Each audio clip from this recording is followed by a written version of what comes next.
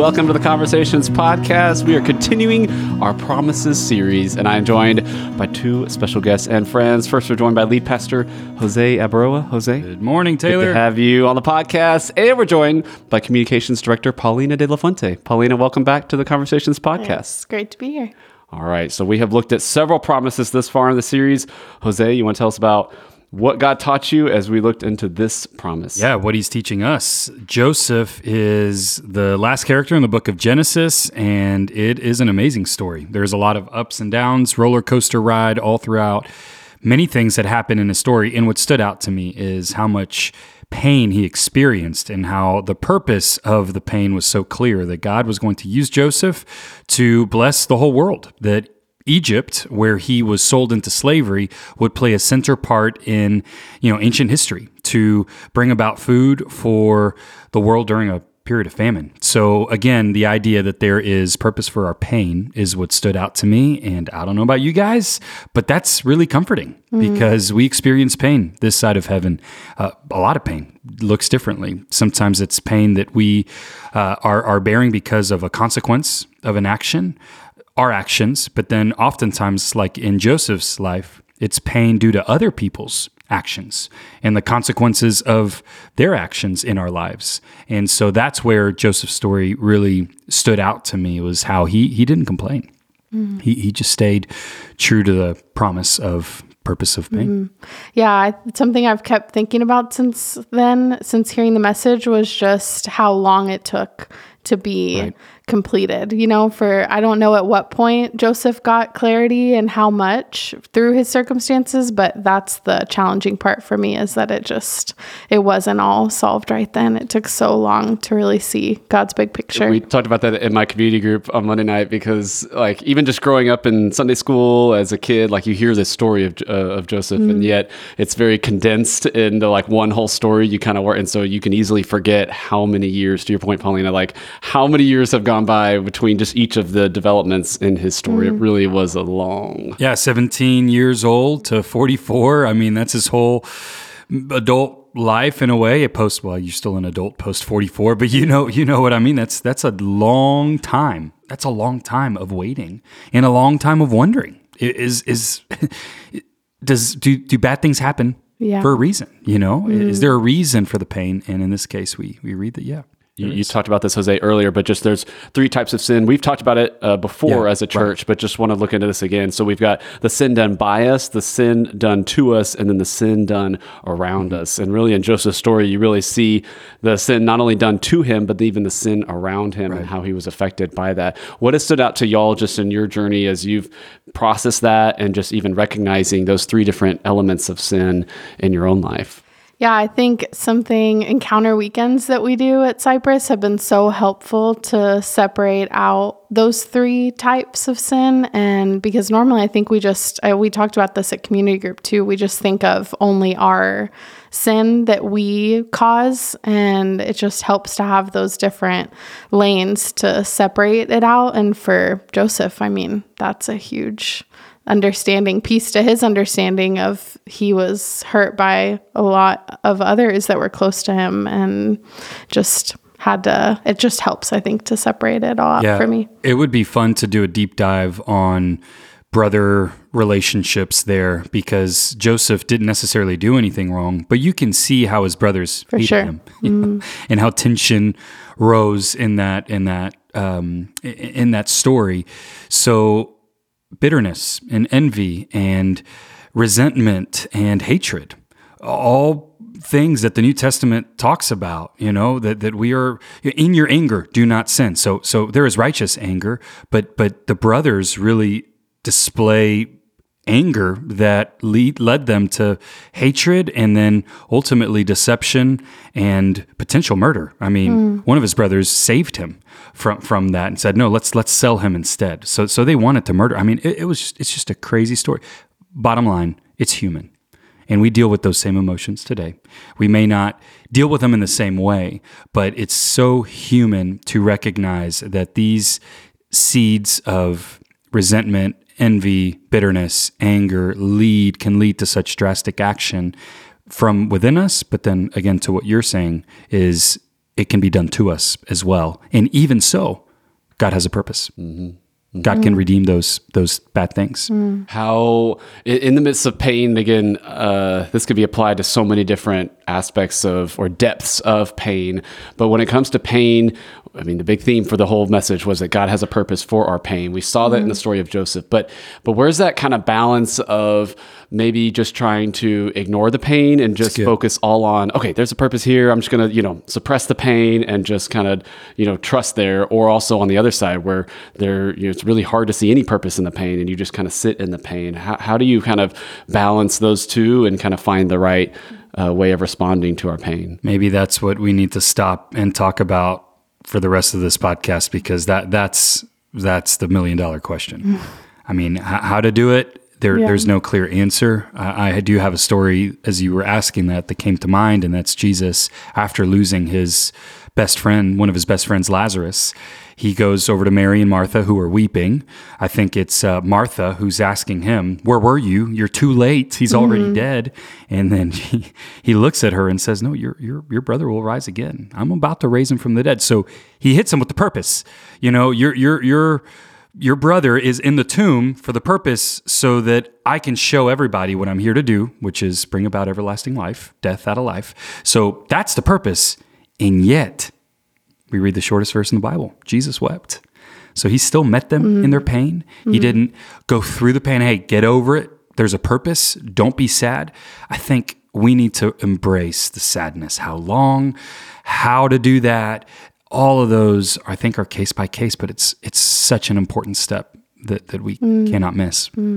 Yeah, I was thinking how only God can really do both perfectly. And I think for us, if we just, at least that's a good starting place of resembling like Jesus, like the story that you're sharing, that Jesus wept, even knowing that he was going to raise. He stopped and paused with them and wept. And I just think that if we when I try to do either extremes that you talked about, Taylor, of either ignoring it or just sitting in it, that's not aligning with God, with the way that God reacts to my pain, because he does grieve with us, so we can't ignore it, but he also gives us purpose. He doesn't just leave us there to drown. He gives us purpose and makes a way forward too. And so I think it just helps me to remember that I just need to find God's heart in my circumstances and follow that so that I can align with him and not kind of sit in either extreme.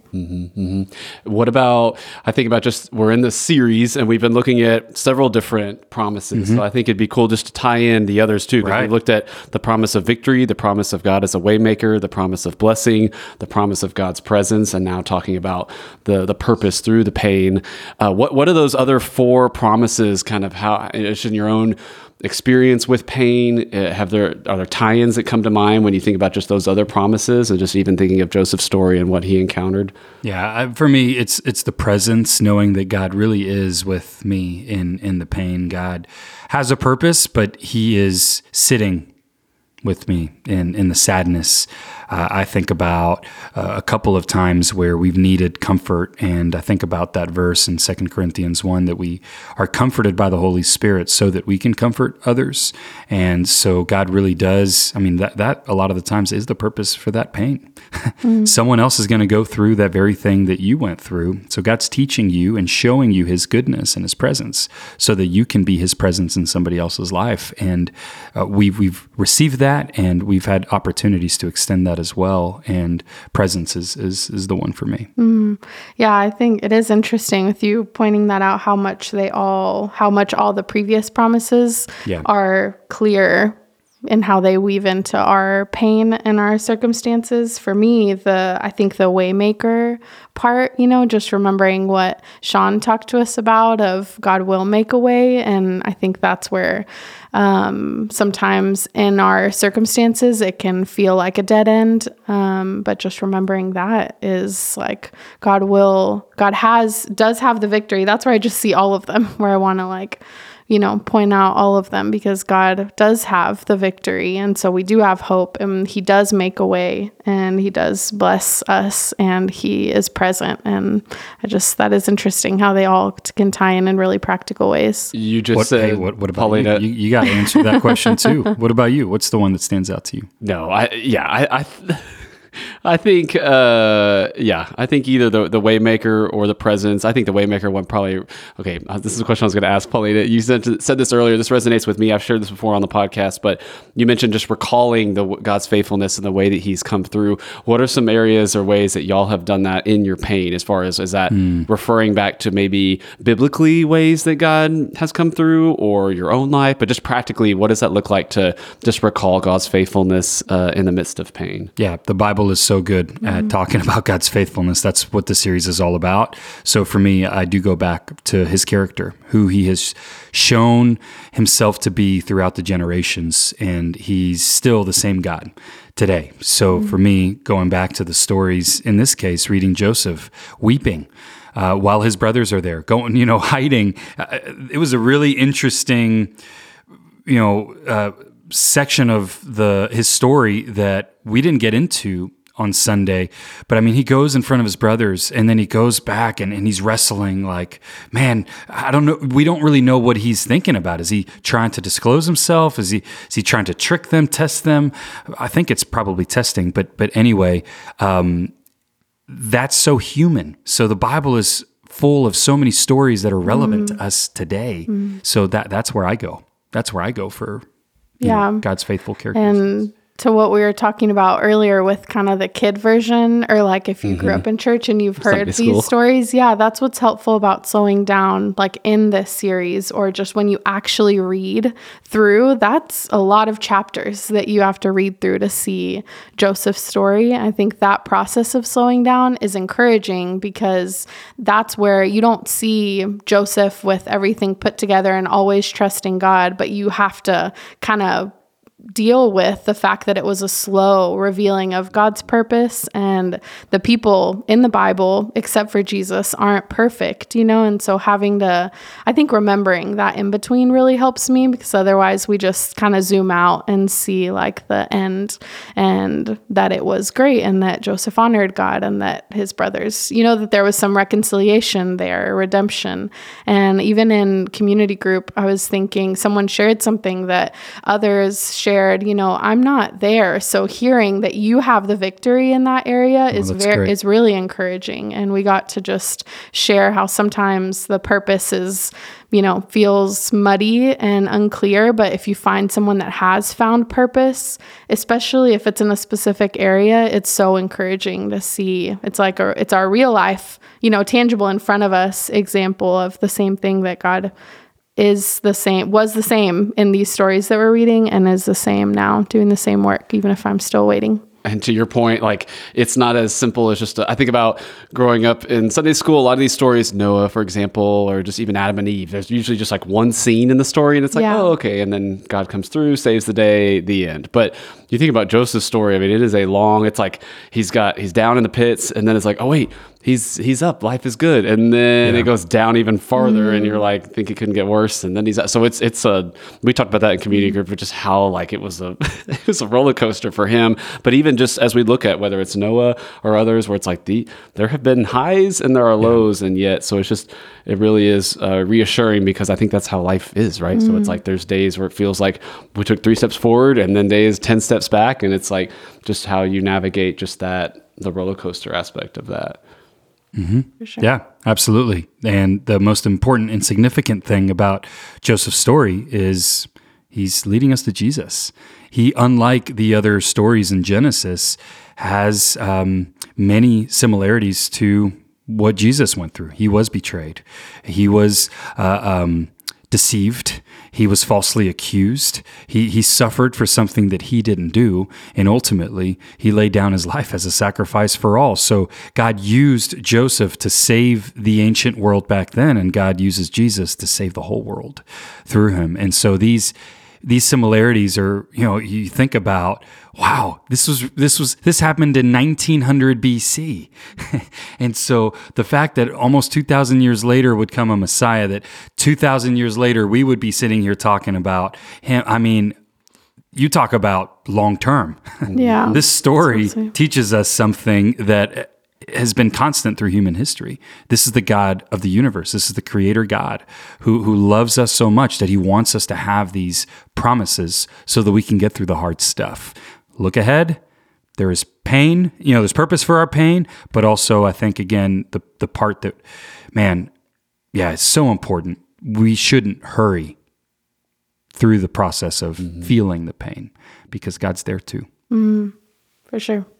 Yeah, we've looked at something we've alluded to, but the verse you ended on, Jose, right. Romans 8:28, and we know that God causes everything to work together for the good of those who love him and are called according to his purpose for them. You unpacked kind of different pieces of this, looking at the certainty, the cause, completion, condition, and course of this. I'd love to kind of camp out here as we close, kind of looking at this particular verse. What is the significance of this, just even tying into Joseph's story, but even just the truth that we can hold on to, just to your point, Jose, that we don't brush aside the pain, but we also are acknowledging the power that God has and able to work through us. Yeah, my hope is that these words would help us in a time of pain. Maybe this is one, if you're listening, this is a season of pain for you, that you would go down these seas and that you would know, that you would be certain that there is a purpose, that God is the cause of purpose of pain. He alone, that there is a completeness. It's everything. It's not just some things. And then there is one condition, and that's of those who love God, because God is the cause. He is the only way that can truly bring about purpose in our pain. So if we recognize that that is who God is, then we will be put on this course, his will, not my will. And I think that this really brings the promise to completion. It circles the wagons in a way and protects us from the pain and the people that are trying to hurt us in this broken world where everybody is dying and killing for purpose. We have it in the gospel through Jesus, and in this case, the story of Joseph. I think the most encouraging, or at least challenging one for me, is the first one with certainty, because I like that you really pushed that of, we know, it's easy to read past those first three words in the verse and go into the rest of it. But if I don't really know it, and I'm completely certain that this verse is true, then the rest I can't really experience, or see yet, until I can be fully certain that what the verse says is true and that God is going to make a purpose. So much of this, not only just in this message, but even in the series, has been focused on our personal relationship with God and just pressing into him in these times.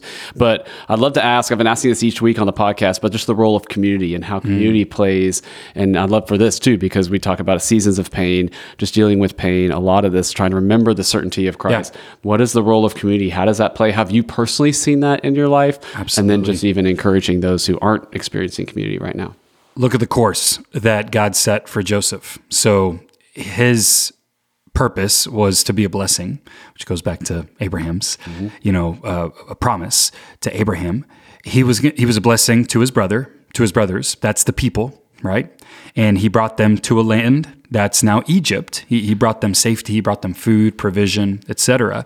And then the purpose was salvation. He saved not only the people of Israel, the family, his other brothers, but he also saved the entire world back then. The whole world came. So Joseph's course was not just about him. He was used to be a blessing to others, and that's what we're called to do, to love God and to love our neighbor as ourselves. So we're supposed to look after the good of the people closest to us. And God promises that if we receive him, that he's going to leak in our lives, and we're going to be able to bless those around us. So that speaks to the significance of community. This isn't just a personal, relationship or a personal race that we're running. It's a relay.